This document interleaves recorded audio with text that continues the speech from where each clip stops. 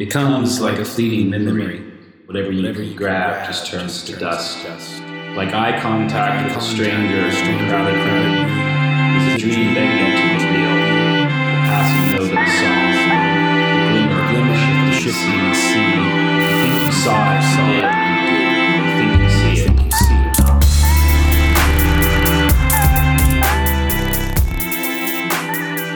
Okay, without getting into the weeds of the psychological perch that I do think dismantles the idea of determinism. Well, I think, it's. So I think that so when I listened to his free will book, I noticed a certain amount of darkness settling in on me. Because if I consider the possibility of that, there's something really enticing about that. Mm-hmm. The world is deterministic. Whatever it is that I'm struggling with right now, what to do in my relationship, whether or not to have another smoke when I quit or whatever. It's like, if I just say, well, I live in a deterministic world, I have no power over this. So I would ultimately resolve myself to my most immediate basic wants. Well, not necessarily. It's like, because it might be where you overcome those things, and you were determined to do that. But still, it doesn't really matter. So it could be like, like he uses the thing about eating. I think there's an example. The dieting example.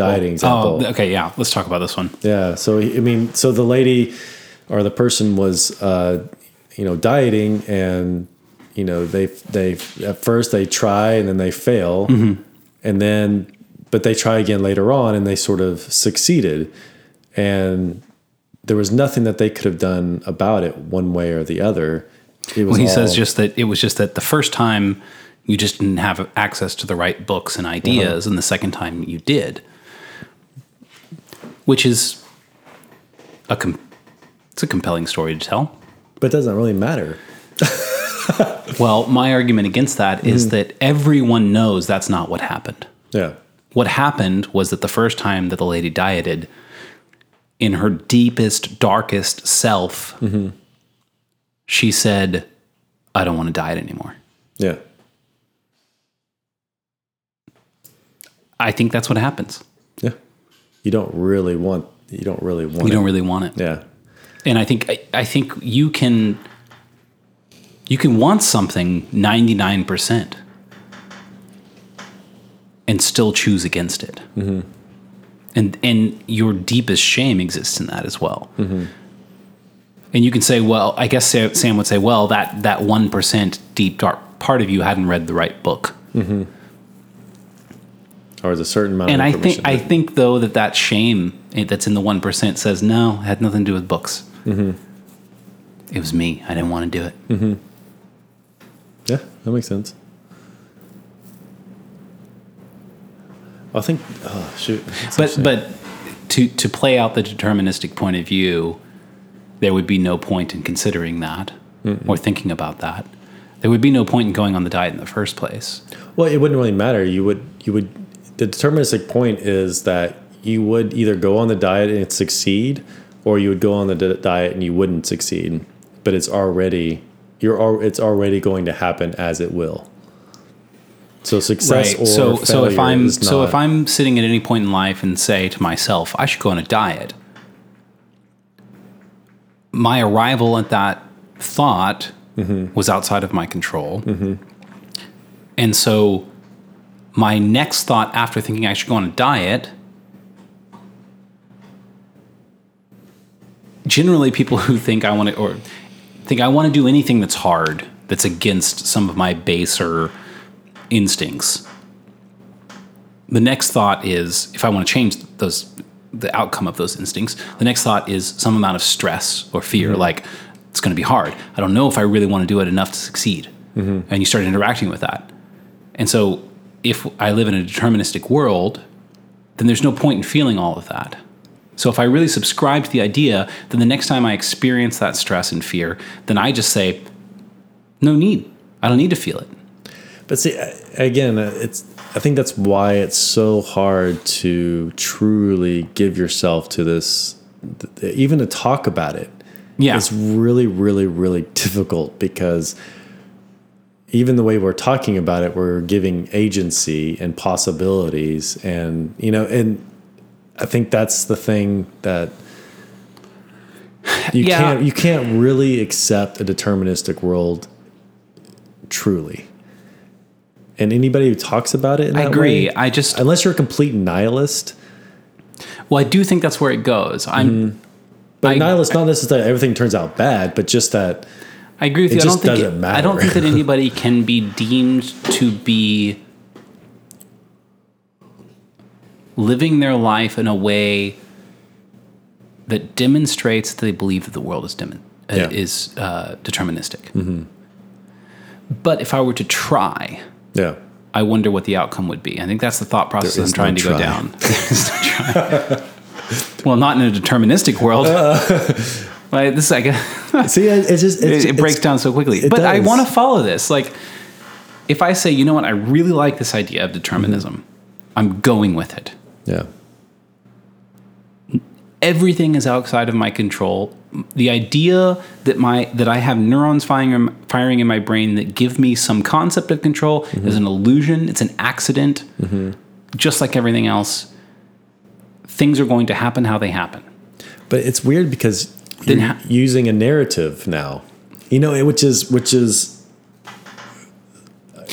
You're right. I want you to keep going with this. Right, but even my thought process is saying I will plan for how things will happen in a deterministic world, but planning negates determinism. And ultimately, that was Brett's point. Ultimately, you have to say it doesn't matter. I mean, that's just kind of where determinism ends. It's nihilism.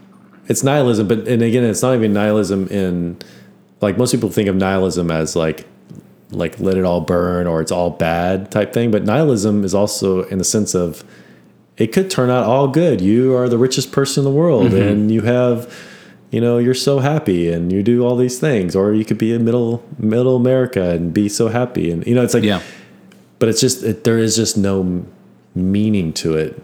And you have no agency in that coming to fruition.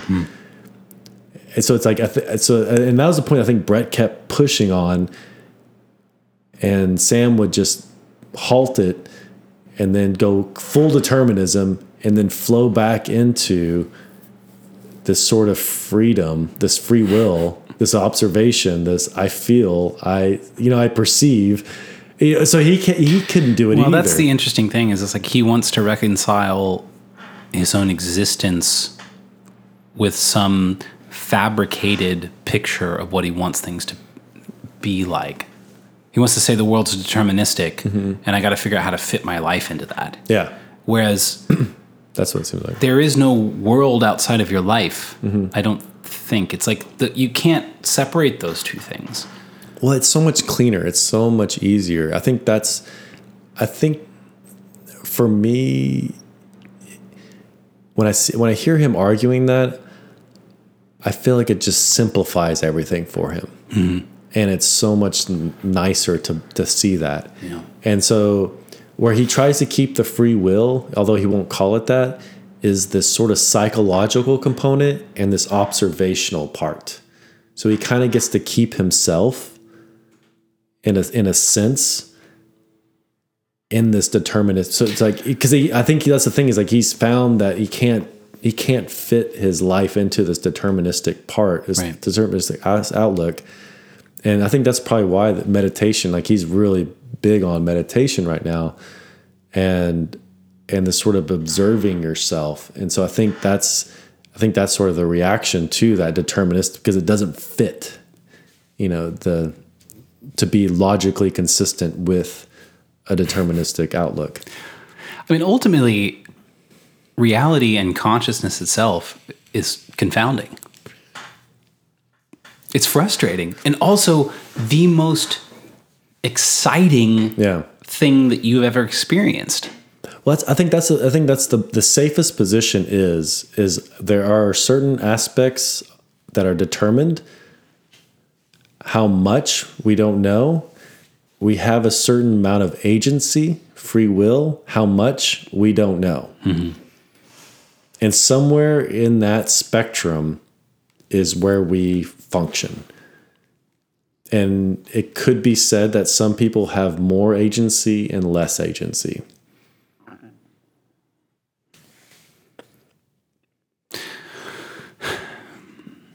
Give me an example of two people who have more and less agency. It'd be very anecdotal, but I'll try to well, I think of when you read I really want to give more of a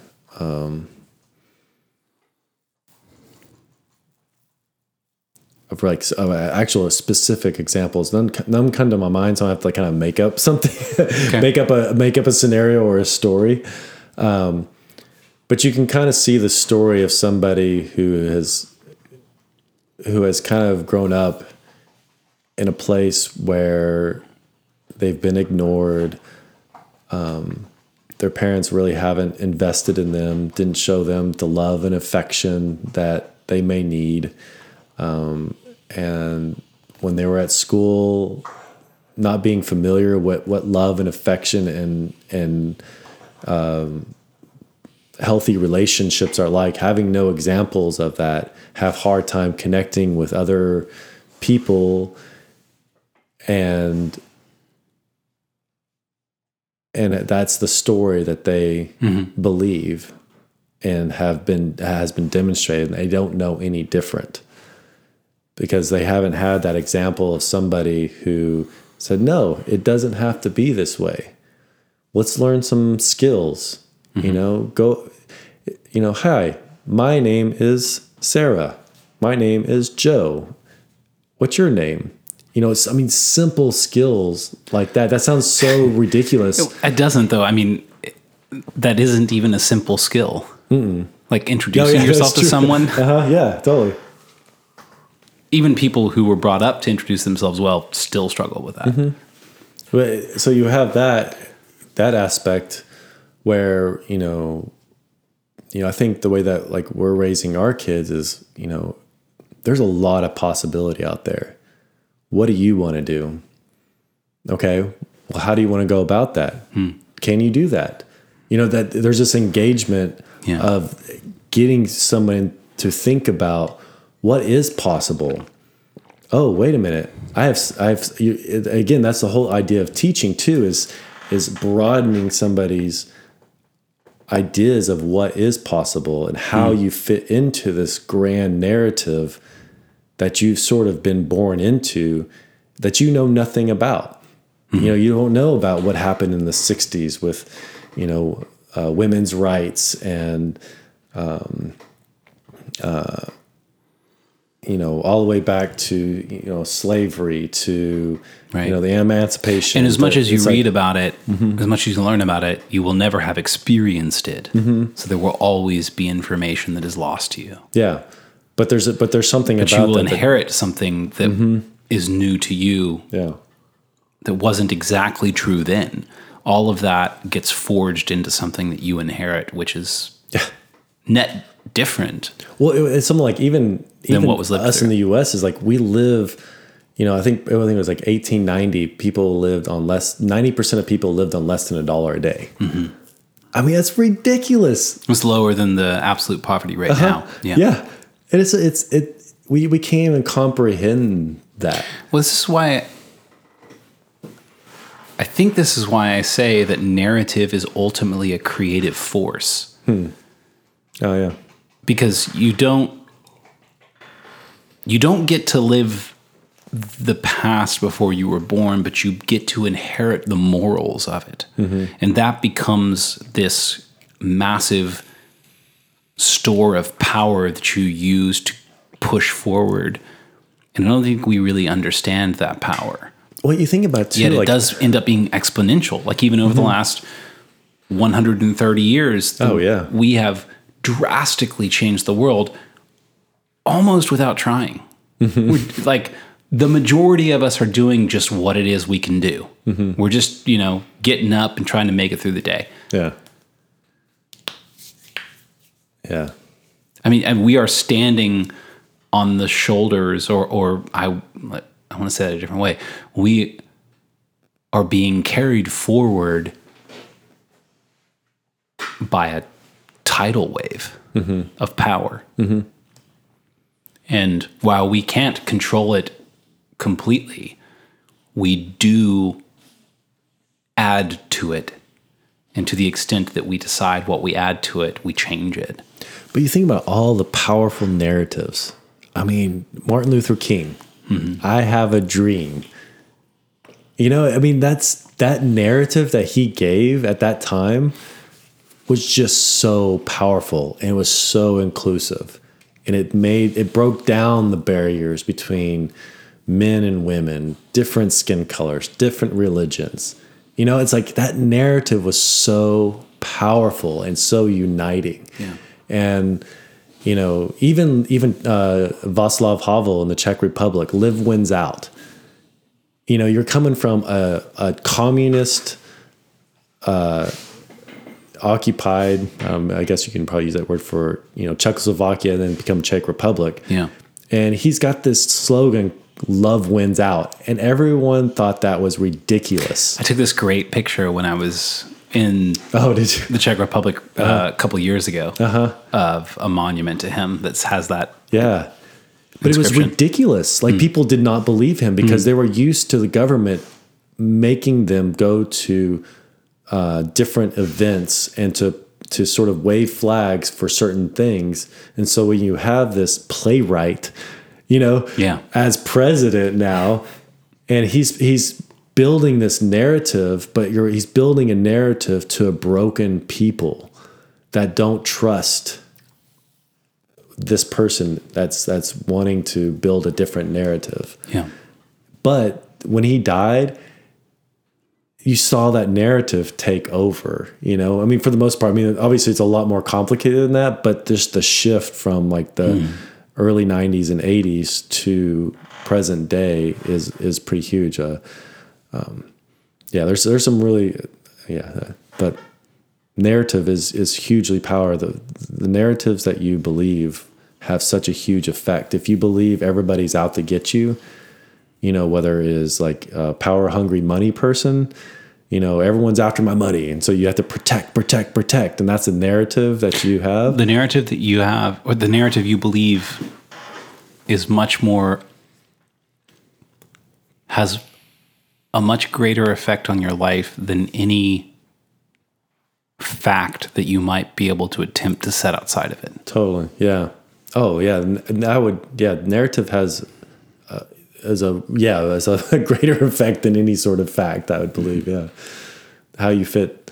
Yeah. I'm about to say how you fit the facts into your narrative. I'm just wondering how somebody could dismantle that argument. And I think you could fairly easily, but I'll do it. Yeah.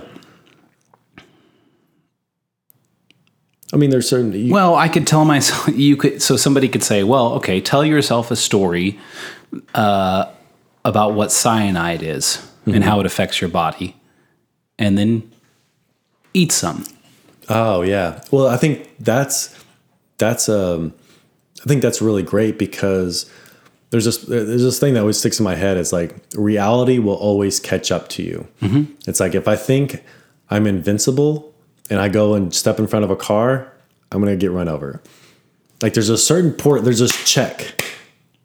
Reality checks you. You know, even in your you know, whether, but again, you start getting these religious terms too, which is funny. Like before we had all the science that we had is sort of pride, vanity. It's like there's these checks that happen that check your narrative. That's true. And I guess this is what I describe as the larger narrative, which is how do you conceptualize those checks? You conceptualize them as sins? Do you conceptualize them as poisons? Do you conceptualize them as some force of gravity, perhaps? Natural law. And I guess that's ultimately why I say that everything is narrative, because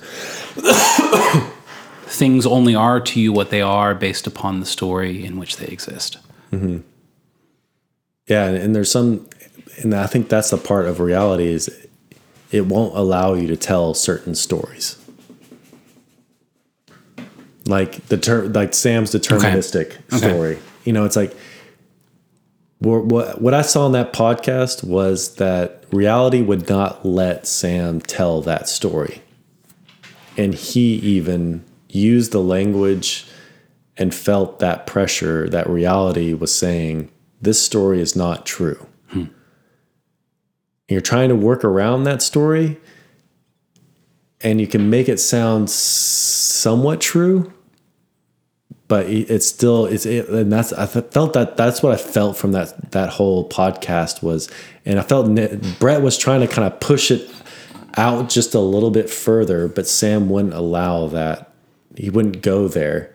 The meaning part, the teleos, you know, it's like every time it kind of like, as Sam was pushing out into it and then Brett was going to take it out a little bit further and define exactly where Sam was going, then Sam would just back into his fortress. Yeah. And so I think that's the part we can be really careful of is when we're looking at the narratives that we believe and that the narratives that we're telling is whenever you bump into something to take notice. Mm-hmm. Well, I think we tell better stories when we're conscious of the fact that we're telling a story. Mm-hmm. Yeah. I mean, you think about it too. I mean, our kids are continually that. You know, we bump our story and our kids are sort of like, no. You're like, well, no. I'm the dad and you do what I tell you to do. No.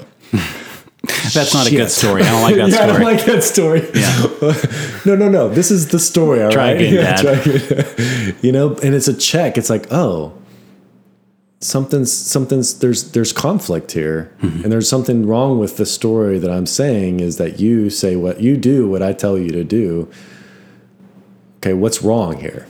And so then your story gets checked, and you have to learn a different story. Like, oh, they're actually having really a hard time at school right now, and they're reacting to me in this way. Or when you become aware of some element of the larger story that you weren't previously taking into account. Yeah. Or right now they're really trying to find their boundaries, and they need to actually bump up against me because I'm safe, and they need to be able to bump up against me and understand that I'm safe. You know, so that narrative can be but you have to, when we bump into those conflicts and the narratives that we understand and see, I think that's where we have to like dig deeper into, why is that, you know? Yeah. Well, that's such an interesting thing. The why. Why is it that way? So I can either look at the why is it that way question and say, well, that supports the idea of narrative, which supports the idea of agency and supports the idea of free will. But I also think Sam would say, you don't have free will because what you just did, well, why did you do what you just did? Because of some previous cause. And why did that cause arrive? It's the effect of some previous cause. So his asking why leads him to determinism, whereas my asking why leads me to a narrative structure in which I have agency. Yeah. And that agency... Why is that? What's the difference? Well, I think... when you say you have agency too, you also see that your agency is restricted in certain respects. The no from your kid or, you know, some other part too. So there's certain restrictions, but you're going forward with the idea that you have some sort of agency. You know, it might be to dig a little bit deeper, and then you have more agency because you have more knowledge of that situation, and so that you can make a shift in your narrative in order to meet that specific need. But so for me, I want to give Sam a different favorable outlook. Good. I think that's deserved. Well, okay. So I don't believe if I were just to because he does run the deterministic line really hard. So I'm going to take that away from him, and more what I hear him saying is that there's all this stuff that is happening, and I feel like the most is like he is watching and observing these things happen, and that he might not call it agency. He would say that he has no effect on outcomes, but he is an observer of what is happening. And that's I think that's as far as you can go with his argument for determinism. So it's still determined, everything, but he has an agency that's not free will, but it's an observation of all that is coming to fruition. So all that is a movie that's already been shot that is playing out. Yeah. That cannot be changed. The only exception is that I get to watch it and think something about it. Yeah. And that maybe it would change my experience of what is already playing out. But I know. Isn't your experience necessarily a part of what's playing out? But I'm trying to give him the favorable part. But it's sort of as the person in the movie theater is not the person in the act. So it's like, golly, it's so horrible. It's almost like I think maybe to put it in like a really bad terms, it's like if you were the murderer and you were murdering somebody, you could sit back and watch that, but you're watching it happen. You are not that participant that's doing those things.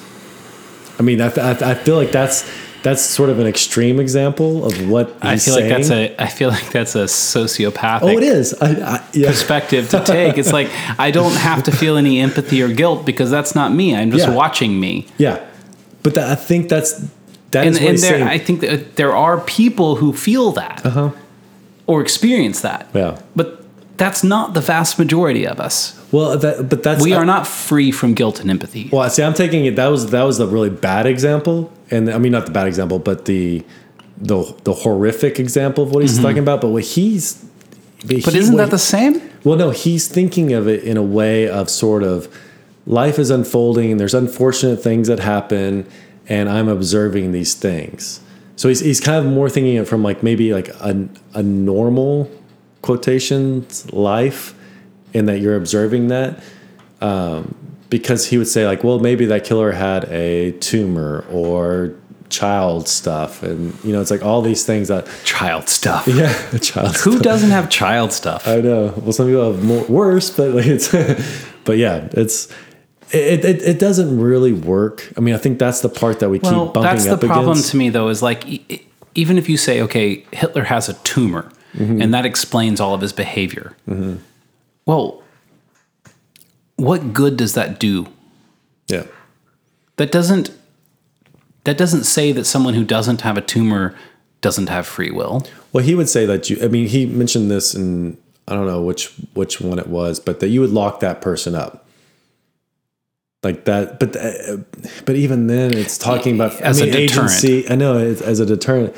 Like you would lock that person up, you'd go to war with that person. But again, he keeps stepping out into the... But then there are people who have tumors that don't commit genocide. So it's like we're getting into a Minority Report situation in which you have judgment and agency. And so you've already Well, I think that's the thing. Gotten outside the box. His viewpoint, you can't go there.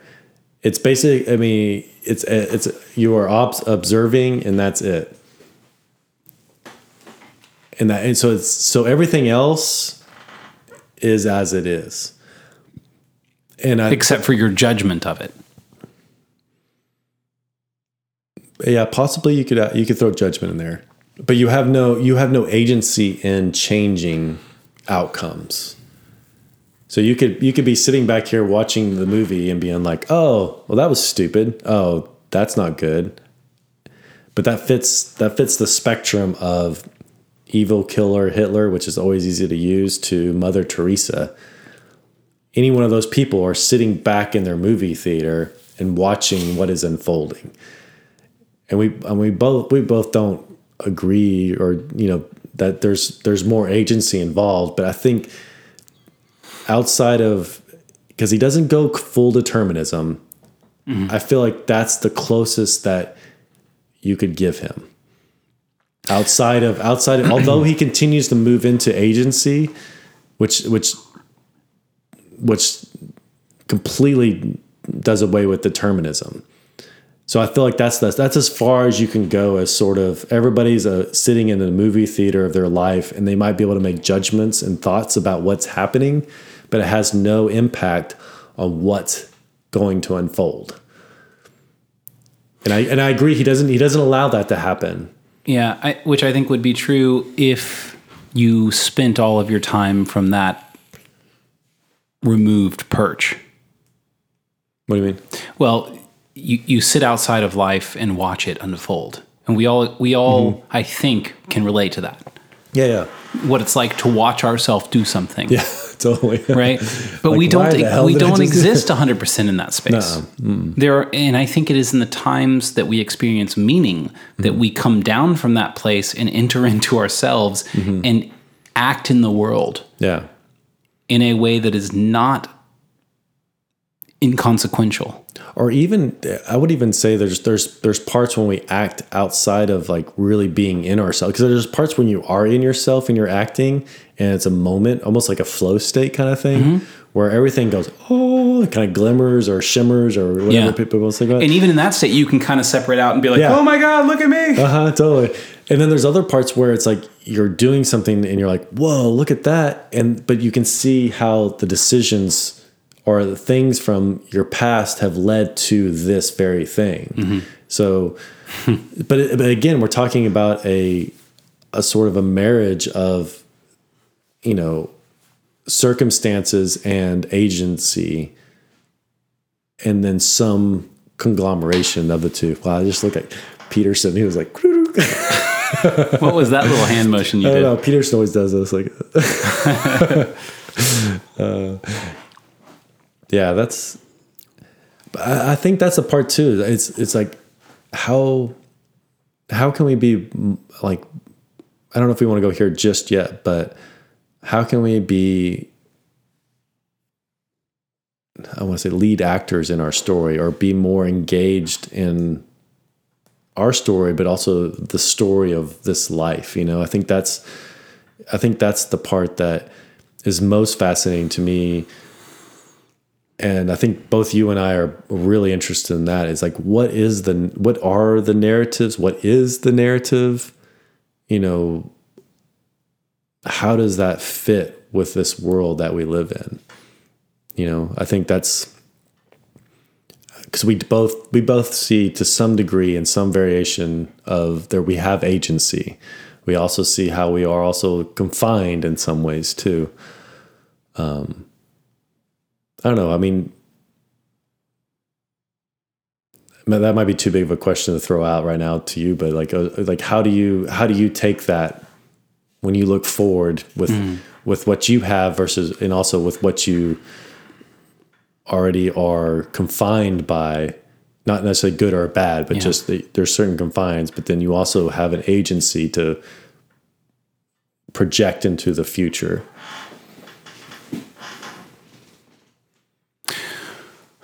Well, I think that we all have some concept of not what life would be like, but who it is that we might be, what sort of character we might be in some future state of the world. If we were to fulfill the potential that we suspect that we have. Yeah. And every morning we get up and we sense that. We sense who that character is, and we sense the gap between who we are and who that is. And then we either choose to wrestle with that or we don't. Yeah. And when we choose to wrestle with it, to struggle with it and say, you know what, who I am right now doesn't match that thing that I sense the person that I sense that I might be. And so I'm going to do the best that I can to articulate the gap. And then look around me at my environment and say, what can I do within this environment, within this day, within the restrictions of this day, to try to close that gap. And that's a wrestling process. And also who's modeling that gap. You know, I think when we think about, you know, the people that are around us, the biographies that we read historically, you know, as we see different models of that narrative and like how we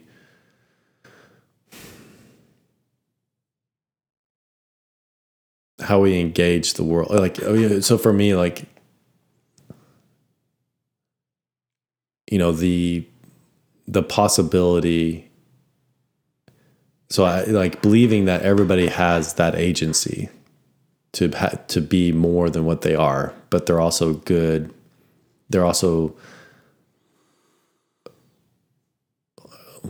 I'm trying to figure out how to say this like in a way that I mean it is like where they are is good, but they can't stay that place. It's like there's something good about where you are right now, but you can't stay there. If that makes sense. Does it make sense? Yeah, because no one can stay where they are. However good or bad the position you're in, you don't get to stay. Yeah. So that's the thing with narrative, you know, so, you know, we have, you know, your Judeo-Christian narratives, your Islamic narratives, Buddhist narratives, community narratives, you know, so it's like, what is it that, I guess for me is like, what is the most unifying narrative and true narrative that when you bump up against something, it tests those narratives. And so that's the part that I'm most interested is bumping up against and figuring out what breaks and what doesn't break. And there's some things I know that are from what I read is that it just don't work, you know? You know, like a Hitler type thing, like white nationalist, you know, Aryan race type stuff. That doesn't work. We've learned that, you know, the Gulag, the Russians, you know, it's like where, you know, it's like there's these things that you see that just don't work. And so what does work? What brings people, the greatest number of people together and that kind of stuff. So I'm struggling to scope that. Yeah. That proposition. How so? Well, so when you talk about bumping up against something, I think about children. I think about my children. And they're constantly bumping up against you, like purposefully. They're trying to define the limits of their world. You know, it's like, do I get to roll the window down in the car? Yes? Okay. Do I get to stick my hand out? Yes. Do I get to stick my head out? Maybe. Do I get to climb all the way out and sit on the edge? You know, it's like, where's the limit? I'm pushing for the limit. But then when you frame that sort of bumping up against the narrative in the larger context of all of humanity, what's the scope of sort of the moral of the story you're trying to tell? Yeah. Well, I think that's it. It's like it's like something for the kid. It's like, don't die. But for all of humanity, is it the least number of people dying? Is it like, what's the metric? Well, it's almost, that's hard. That's really difficult because I don't know if you can. I don't think dying. That's like a really great. Not dying is a great. not having like genocides. That's a great thing, you know. But like, I don't know. So I think where you're getting at is really good in that, you know, because I feel like whatever happens on the micro is also applicable on the macro. So when you're talking about your kids, or my kids too, it's like you give them a certain amount of limits, but then as they grow and mature and show responsibility, they have more freedom. Right. So you have to have a society which governs that in a way, which imposes limits, but also awards freedoms. Mm-hmm. So the more responsible you are with that, you become more free. Or, you know, like the less responsible you are with your freedom, you have more limits. I think that happens in general, just not even, you know, whether you want to call it natural law or whatever. You know, it's like the more the more you deceive and lie, the less people will trust you, and you're limited in relationship and help because you're very untrustworthy. Right. So you're restricted just through social interaction. So you see something with lying and cheating that restrict, but there's also something about being, you know, it's like as you become more, you know, maybe with giving or helping other people, but it's not just in helping and giving to other people, but it's knowing in the right amounts at the right time,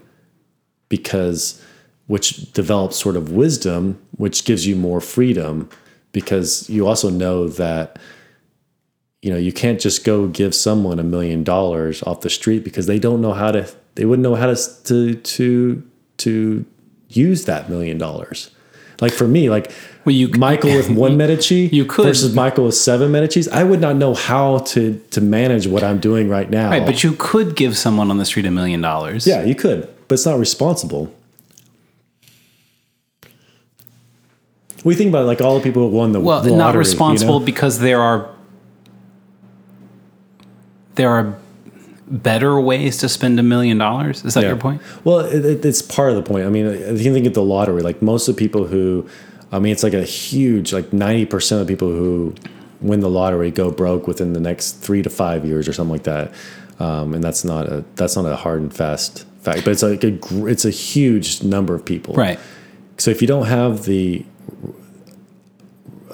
you haven't developed the responsibility to be able to handle, or haven't developed the. I think it's a truism. It's like you don't know how to handle what you haven't earned, because you don't understand what you haven't earned. Yeah, because you don't understand things based upon data points. You understand things based upon experience. Yeah, that's a good point.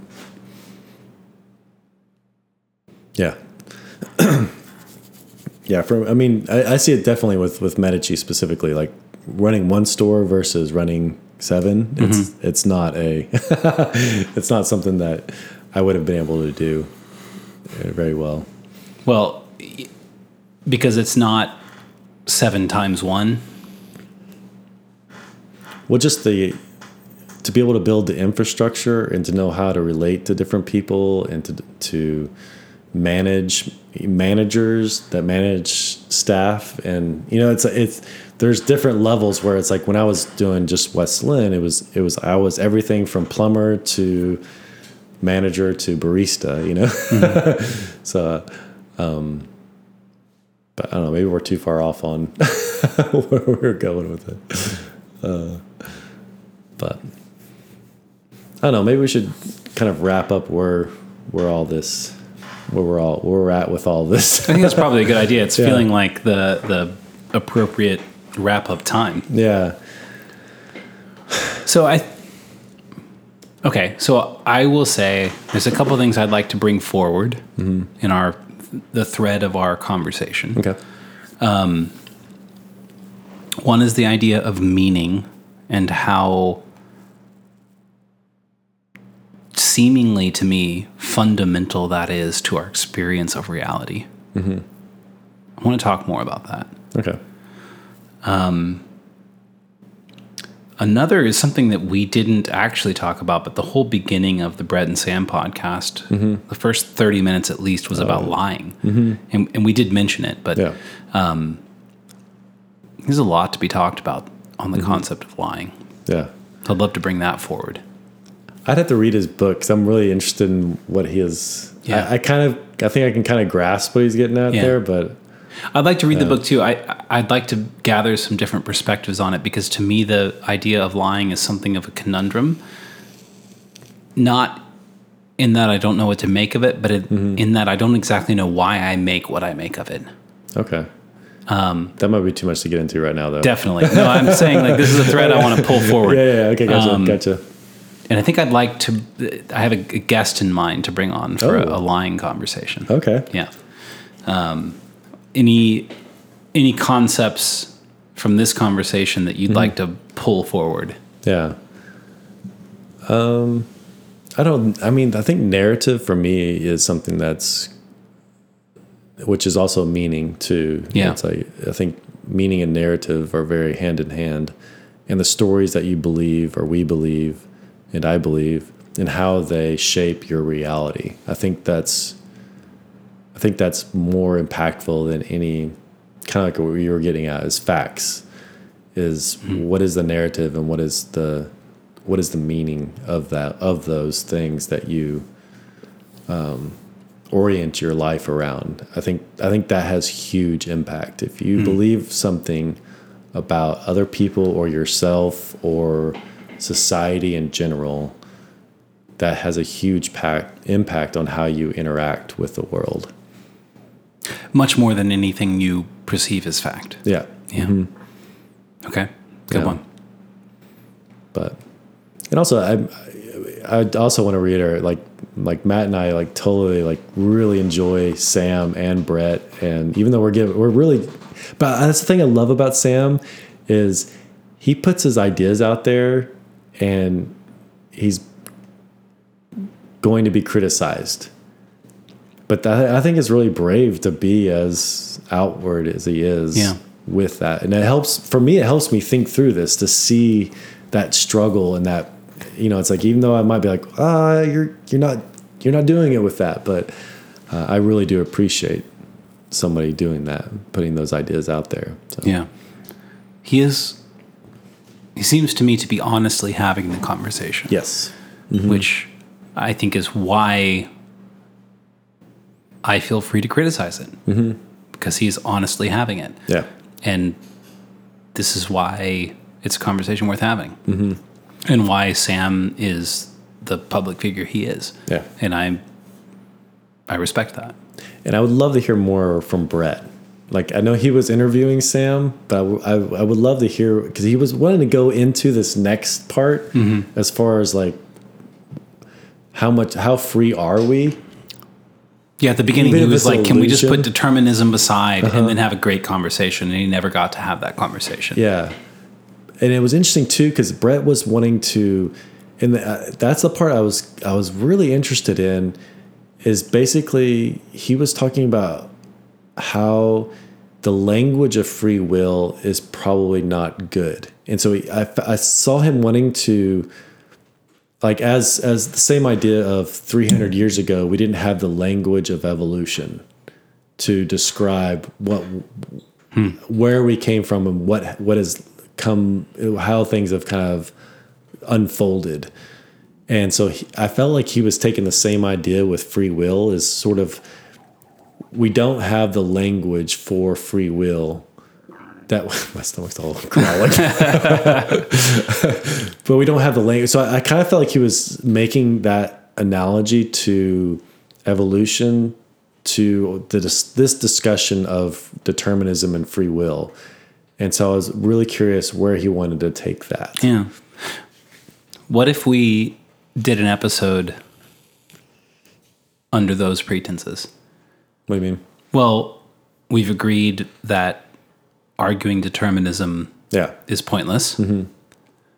What should you do in a world which is not completely deterministic?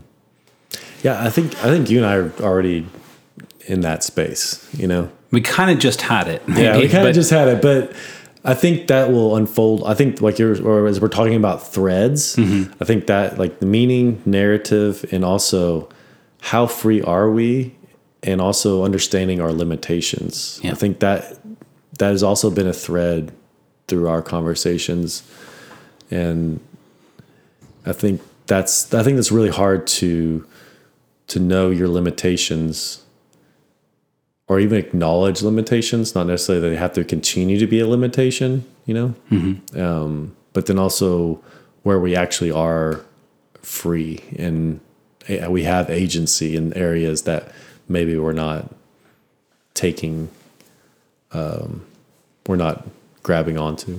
So, yeah. I could just launch into another thing, but let's leave that one. Agency in, how did you say it? Agency in Structure? I don't know. It was really great though. agency in places that we're not aware of yet. That is the potential that I think fuels our most positive life experiences. It is the gap between who we feel we might be and who we experience ourselves to be. That's good, yeah. So let's pick that up sometime. Okay. Sounds good. Well, that was fun. That was. Yeah. Thanks for coming along with us. I'm really curious, like how this unfolds, like how this conversation, like you and I think we were really stretched in this conversation. I felt that. And if you guys feel that, it's probably because Matt and I we're stretched. We're really working through this and trying to understand, giving Sam his due and really trying to understand his perspective and Brett's. So I don't know. I felt pretty stretched. Was trying to like grab onto these things that I don't have. I don't feel like I have as. That's the place we intended to go. Exactly. Yeah. So, yeah. So there we are. Mission accomplished. Mission accomplished. All right. Well, thank you guys. Is there anything else we need to say? Nope. See you next time. Cool. Awesome. Thank you guys. Bye.